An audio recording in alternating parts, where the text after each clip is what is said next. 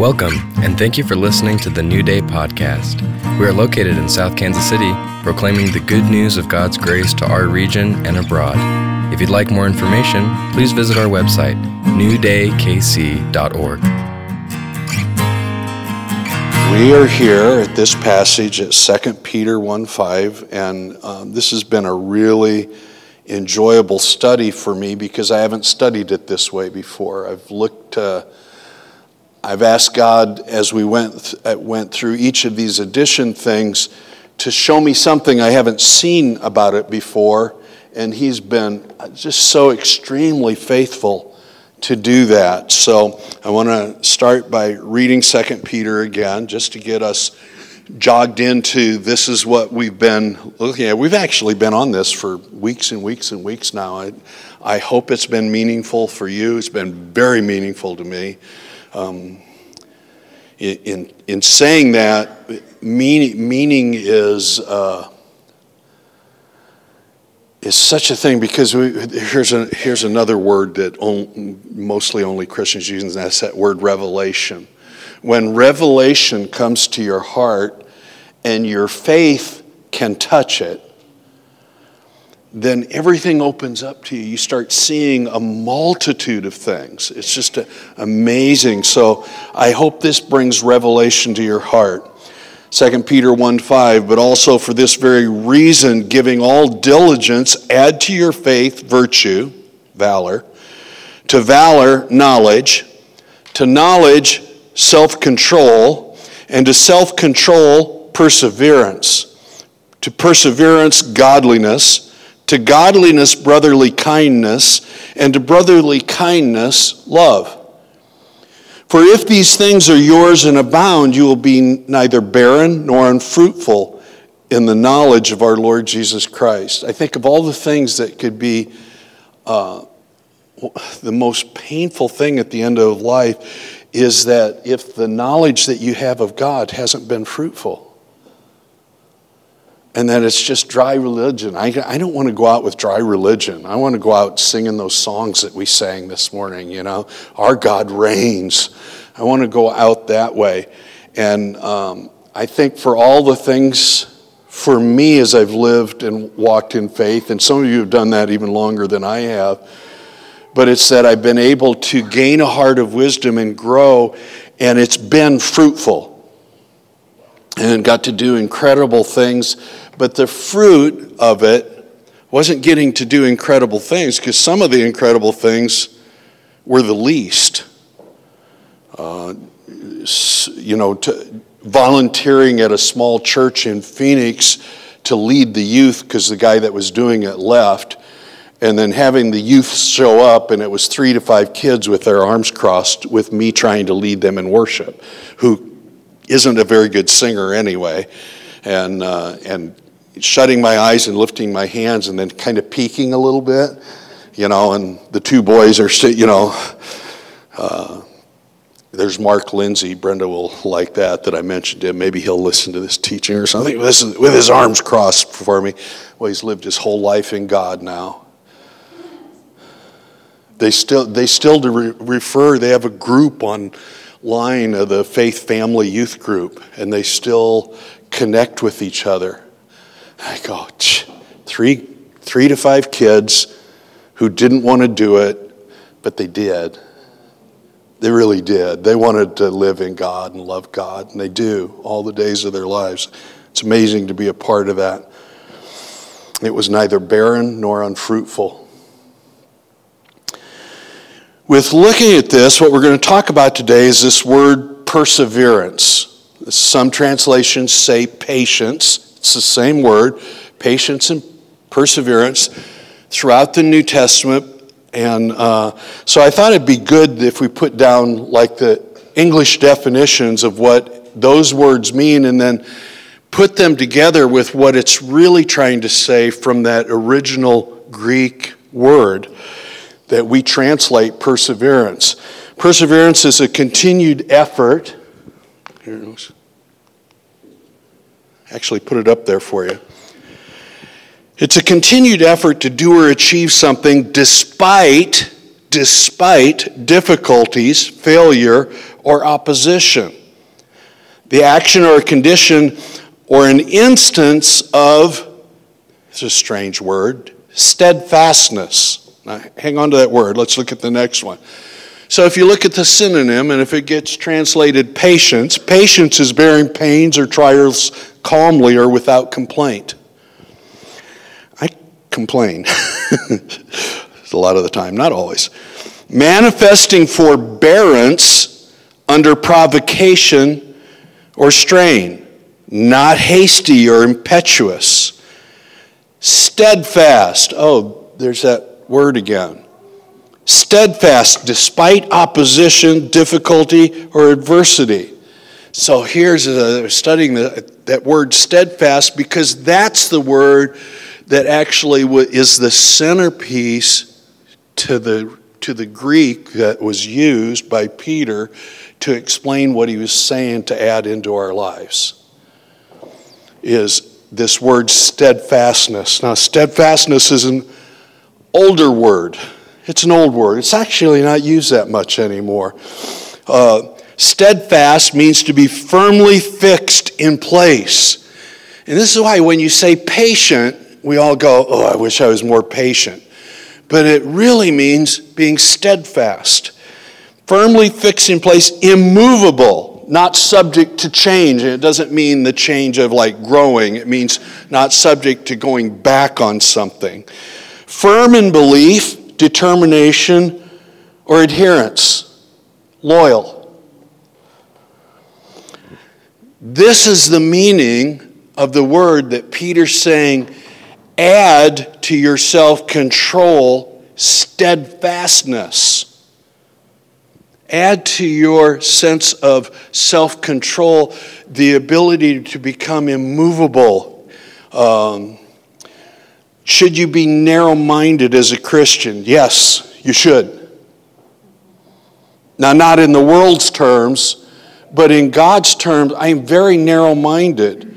I go the way of the Lord, and that becomes a steadfast place in my life that I evaluate all of life and all that its dealings, all that it's sending my way, causing me to be steadfast or patient, or to have endurance, to make it a sense of I'm going to persevere through this. Where it takes us is, this is one of my, well, I don't know, I have a whole bunch of, all of Romans is my favorite scripture. So, but you go back to Romans and you get a deeper understanding of this. We've looked at Romans 5 many times over the past 10 years.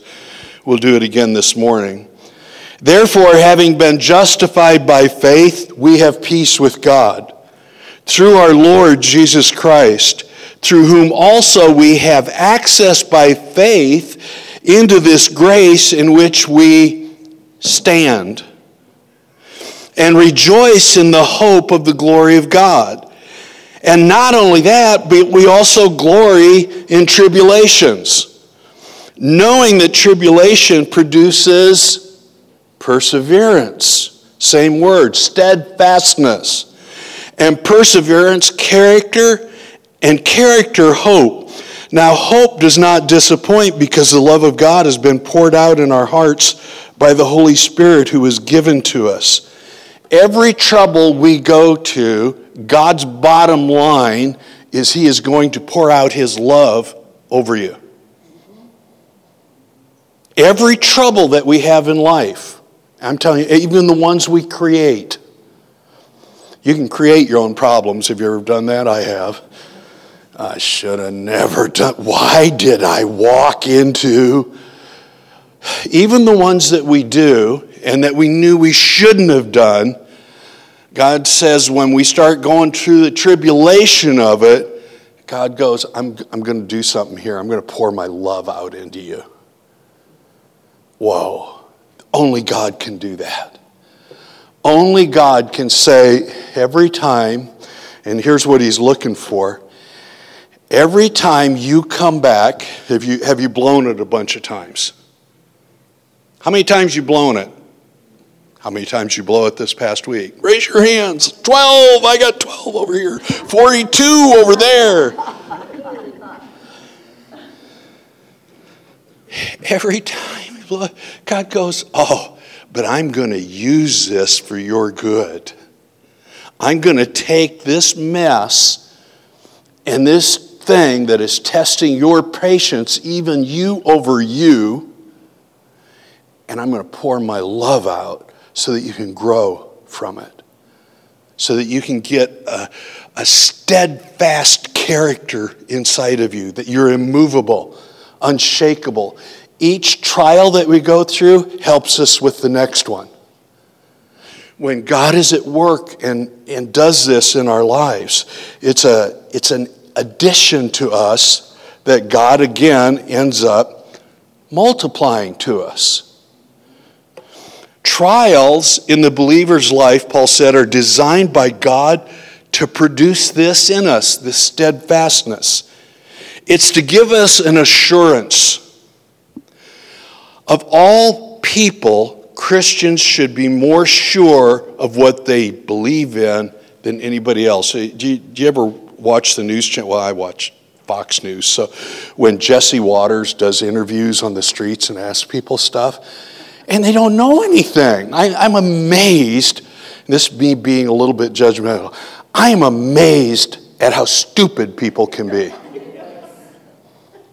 You don't know who the first president of the United States is?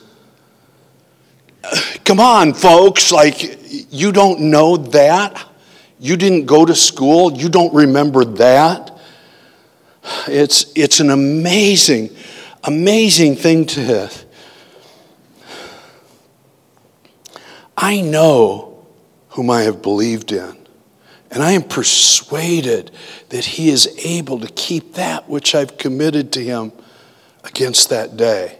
I have an assurance in my life, and that becomes a steadfastness that when life bangs against it, I hang on to. God will be with me in the best of times and in the worst of times. God will be with me at all times.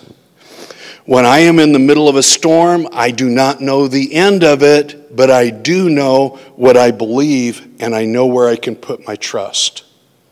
Every storm that happens, and there's a lot, I'm like everybody else, I don't want storms. I don't want tribulation. I don't want trials. I don't want to go, God, send stuff my way so I learn patience. No. I don't pray that. I pray, God, strengthen me for everything that comes this way. You pray that one. You don't ever pray for trials. But please don't do that. That again, Jesse Waters, that's stupid. Don't do that. That's not an act of faith. That's an act of trying to stumble through something that you probably ought to just sit for a little while and be patient. There's a couple of passages of Scripture where the word patience and perseverance is actually translated into steadfastness. One's found here in 1 Corinthians 15. Therefore, my beloved brethren, be steadfast, immovable, always abounding in the work of the Lord, knowing that your labor is not in vain in the Lord. Every time I stand in the name of God, it has value added. Remember, we're talking about adding to our faith. It has value added to me. It works something in me that I may not see immediately, but it's working glory into my life, Paul said. In Colossians 1, he says, for it pleased the Father that in him all the fullness should dwell, and by him to reconcile all things to himself, by him, whether things on earth or things in heaven, having made peace through the blood of his cross. There's 80 sermons there. And you who were once alienated and enemies in your mind by wicked works, yet now, this is another one of those, but, we could use the word and say, yet now, you could go, but, he has reconciled in the body of his flesh through death to present you holy and blameless and above reproach in his sight. I'm above reproach. Think through what that means for your life. You, right now, are above reproach. That means no accusation that any person can bring or that any we start doing Romans 8 here. No power, no principalities, not life, not death. Nothing can take away. There's no reproach over your life. That's stunningly good news, because I have made mistakes. And God, in his work of reconciling, removes that from me. He says, but there's a little caveat here. It's not a trick, but he says this. He wants to present you holy and blameless, above reproach in his sight, if indeed you continue in faith. That's this 2 Peter passage. Grounded and what? Steadfast. And are not moved away from the hope of the gospel which you heard, which was preached to every creature under heaven, of which I, Paul, became a minister. So then, being steadfast means this. It's not something I have to do. It's something I believe I am. Yes. Did you get that? It's not something I have to do. This is not a work that I have to do. This is something that I believe is true about God and therefore is true about me.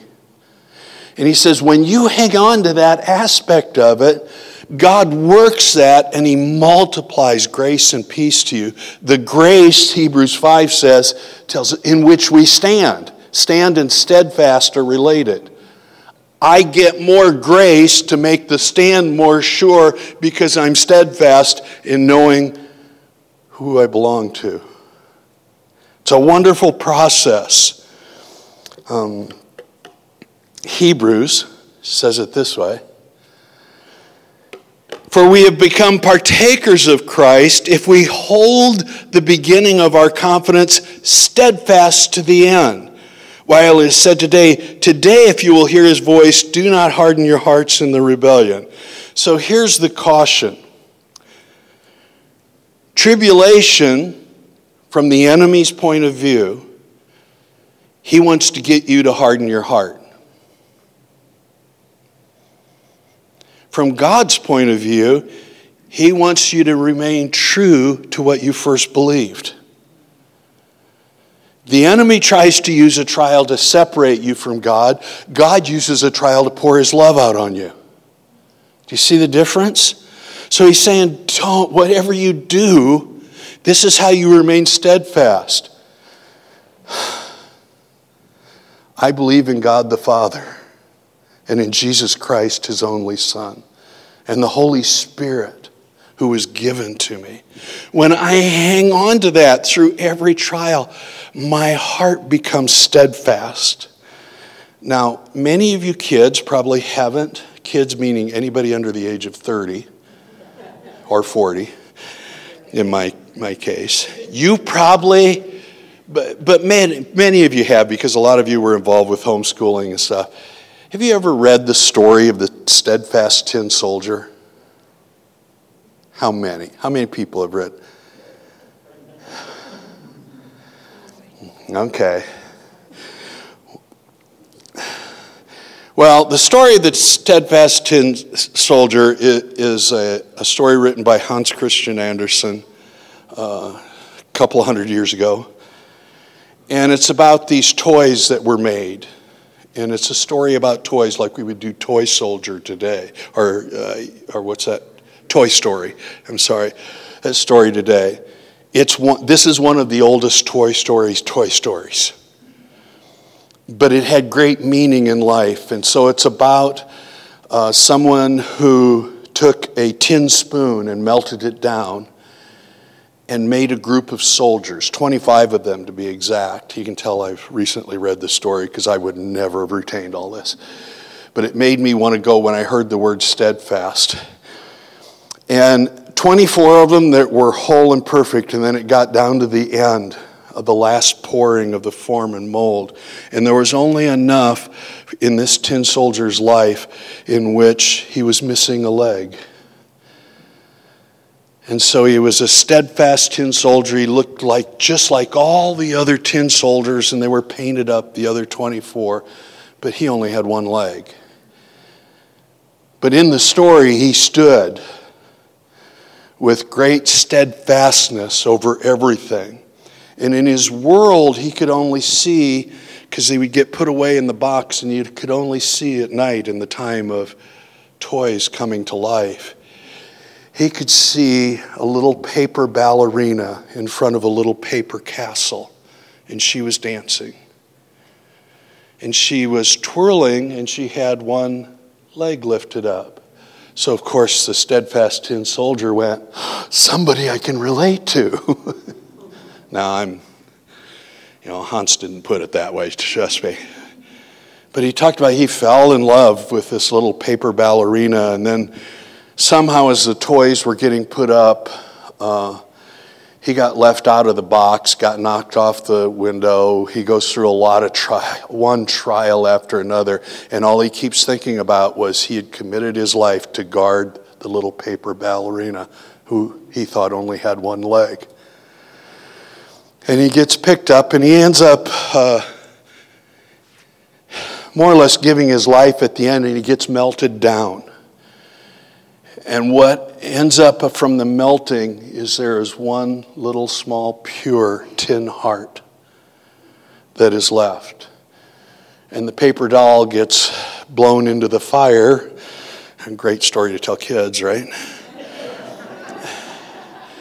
And gives her life. But he didn't move. He remained, even when there was nothing left but his little pure tin heart, he remained steadfast in his love for her and guarded the knowledge that he knew.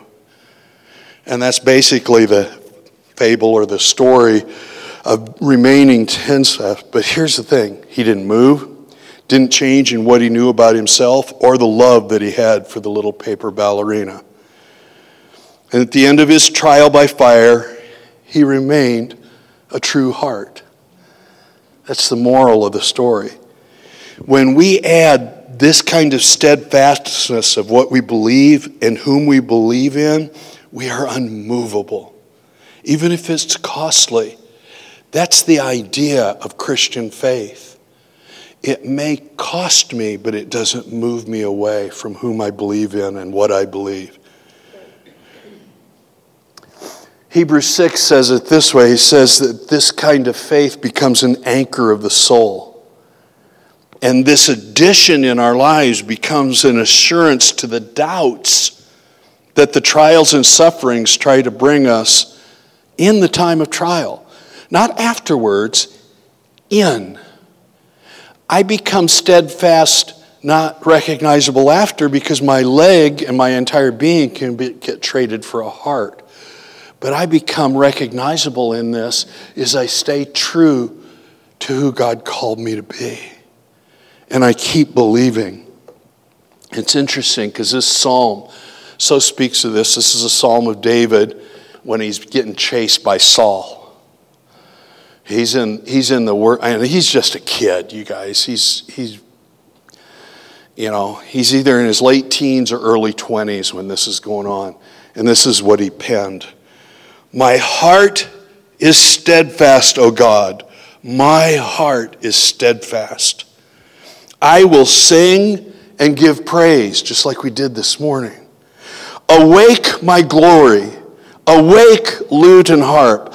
I will awaken the dawn. I will praise you, O Lord, among the peoples. I will sing to you among the nations. For your mercy, he's in a cave. For your mercy reaches unto the heavens, and your truth unto the clouds. Be exalted, O God, above the heavens. Let your glory be above all the earth. That is a steadfast man. That was a young man who knew how to do that. How? How do we, for us today, you have to ask the question, how do I add this steadfastness in my life? If I got each one of you off the side and you weren't too scared to answer this in front of everybody, and I said to you, how do I add this in my life? We would get a myriad of different answers. So I'm going to give you mine. For me, because I believe this, and this is an audacious statement, I'm a steadfast man. I have served and loved the Lord with gladness since He saved me. I've made tons of mistakes, but I have never known a day of what we used to call backsliding, where I question God's existence or His salvation or His goodness in my life. And it's grown in my life. It's getting multiplied over and over again. And for me, the key was something, even as how I kept growing in it, is 11 years ago, 12 years ago now, as God opened up the understanding of grace to me, a fresh revelation of what the grace of God was in my life. I found and wrote down my theological themes for my life. I went, I had to make it simple so I could understand it. I made it had to be doable so I could say it in a moment of time to a man named Bill in a tractor supply shop on a Friday afternoon. It had to be simple, it had to be harnessed, and I had to do it. You do it the way you need to do it. I found it this way. I found 5 themes, and they became a creed for me. And of my understanding of what God's salvation through Jesus Christ meant to me. Now, remember, this is how I added steadfastness. God may show you something different, but I want you to know this is what my answer was.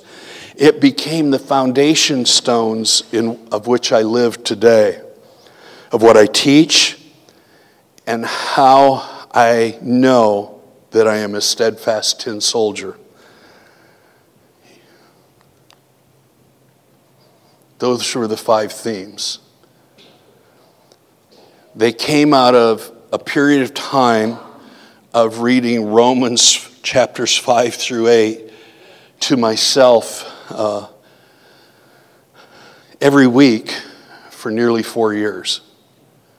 Oh, I don't know if I could do that. Yeah, you can.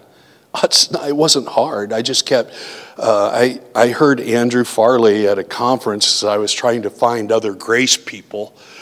And I went to a conference, and he said during the conference, he said, look, if you read something in the Bible that you don't understand, read it real slow. He said, if you're still not understanding, read it a lot. And if you're still not understanding that, he said, read it out loud so you're hearing yourself say it. And he said, I'm telling you, God will start working that into your life. I started doing it, and these 5 themes came out.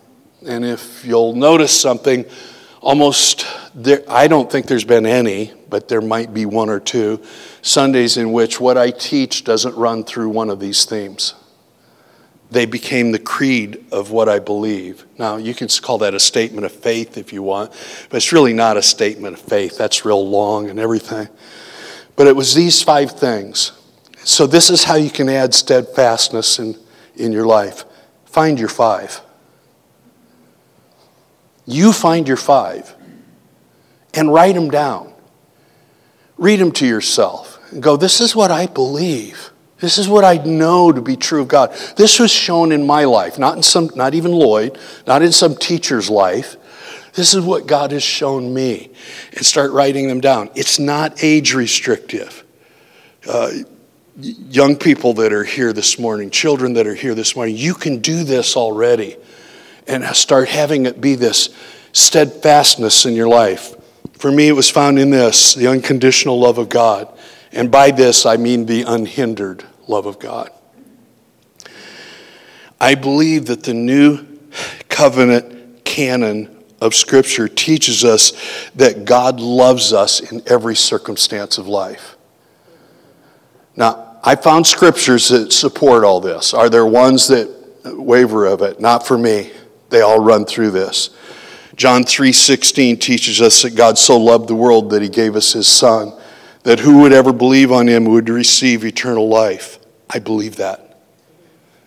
In that is the unconditional love, that God would love the world in this manner, that he would give us the most precious thing he had, and that was his Son.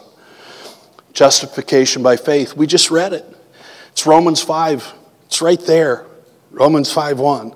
I've been justified by faith alone. I can't add anything to it. Can't take away from it. I believe that Christ died to actually embrace our sin and our failure and our weakness, and that we might through him receive eternal forgiveness and acceptance. And when I believe that, it's done. We believe that it's by his grace alone that we are saved by him and made right by him. That's what I believe. Nobody can shake me all that. I am that one-legged. I might have a lot of limitations in my life, but on this I stand. The next one was my co-union with Christ. I know in the Spirit-filled church and all that, we look at lots of ways in which the Holy Spirit living in us works and everything. I'm sure there's variances on the theme here, and I'm not here to take away or add to any of those, but I tell you what, when I became born again, the Holy Spirit came into my life and made residence. I am born again because my spirit is joined to his spirit, and his spirit is joined to my spirit. And Paul told us that in 1 Corinthians 6. He who's joined to the Lord is one spirit with him. Amazing. God lives in me. Assurance of salvation is the fourth one.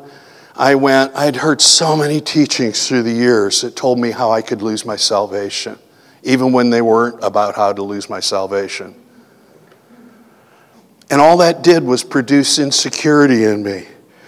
I believe my eternal life is secure in what God has done. And as I searched it out, if there was something, a sin that I could do other than unbelief, if there was a sin that I could do that could take me away from God's love, that made that sin more powerful than God. And that's impossible. I just went, it's like watching that Infinity program. I was going, I don't think you know what that word means. Because that means Jesus to me. There's nothing can take it away. Because there's nothing more powerful than God. If you read Romans 8, he says, I am persuaded that neither life nor death. He goes through all this list of things. Nothing can separate us from the love of God that's in Christ Jesus. And so with that, I have an assurance that even if I make, and it is indeed, we joke about this all the time, but if it indeed is my worst day and I do something reprehensible, it will not steal my salvation. Because he already died for it. Does that give me permission to do it? That's absolute heresy. It does not give me permission to do it. It gives me permission not to do it. And a strength not to do it. And so it becomes an assurance. I know the one I believe in. And that he's got my eternity secure. And therefore, all of this temporal life lives under the banner of the security of my faith. All of this, even the trials, they all live under that same banner. You see why it's so important to find your five? And the last one is abundance of life. I believe what Jesus said. I have come that they might have life, and that abundantly. To have abundance of life means that I have authority to say yes and no. I have authority to say right and wrong. I believe that God has come that in all things I can see the life of Christ at work. He's come to give me life. I don't like bad situations, but he is not the progenitor of bad situations. He's the resolver of them. He's the reconciler. The reward of you finding your five is steadfastness. And when you add it into all those other things we were talking about, not in an arrogant way at all, but I just have to say, with Paul as he wrote to his son Timothy, for this reason I suffer all these things. Nevertheless, I'm not ashamed, for I know whom I have believed, and am persuaded that he's able to keep what I have committed to him until that day. The day means the day of judgment, the day I stand before him. I am not fearful for the day of judgment. Why? Because I was already judged. In Christ, I was already judged. When I go there, this is what I believe. And this is what I'm steadfast about. What I'm looking forward to is his arms being thrown around this one-legged soldier.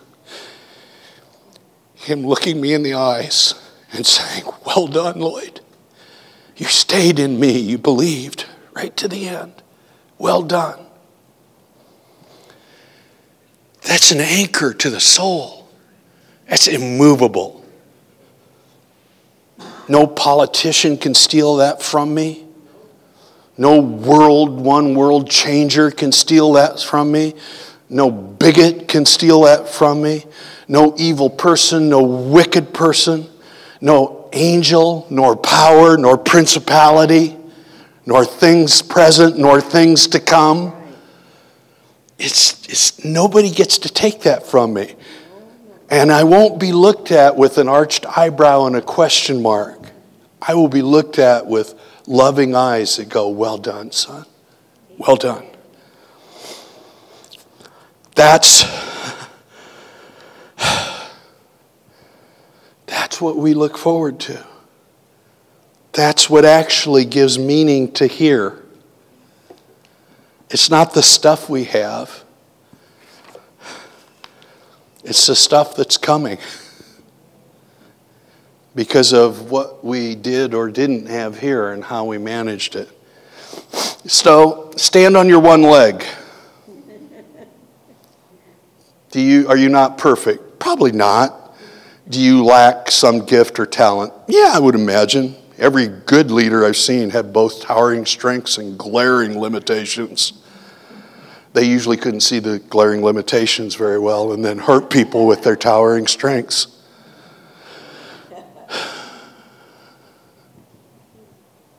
Steadfast, 10 soldiers, right up until the end. God will honor you for it. He will bless you for it. And he said, you'll actually, remember what 2 Peter says, you will never, ever be unfruitful. Your whole life's going to be fruitful. Count me in. I hope you're counted in. So let me pray for you.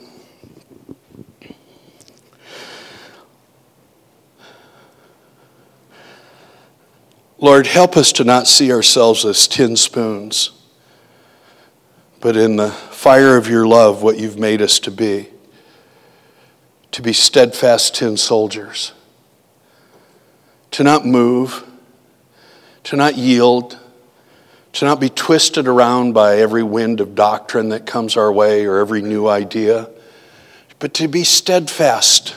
Help us find our 5. Give each one in this room their 5 themes for life.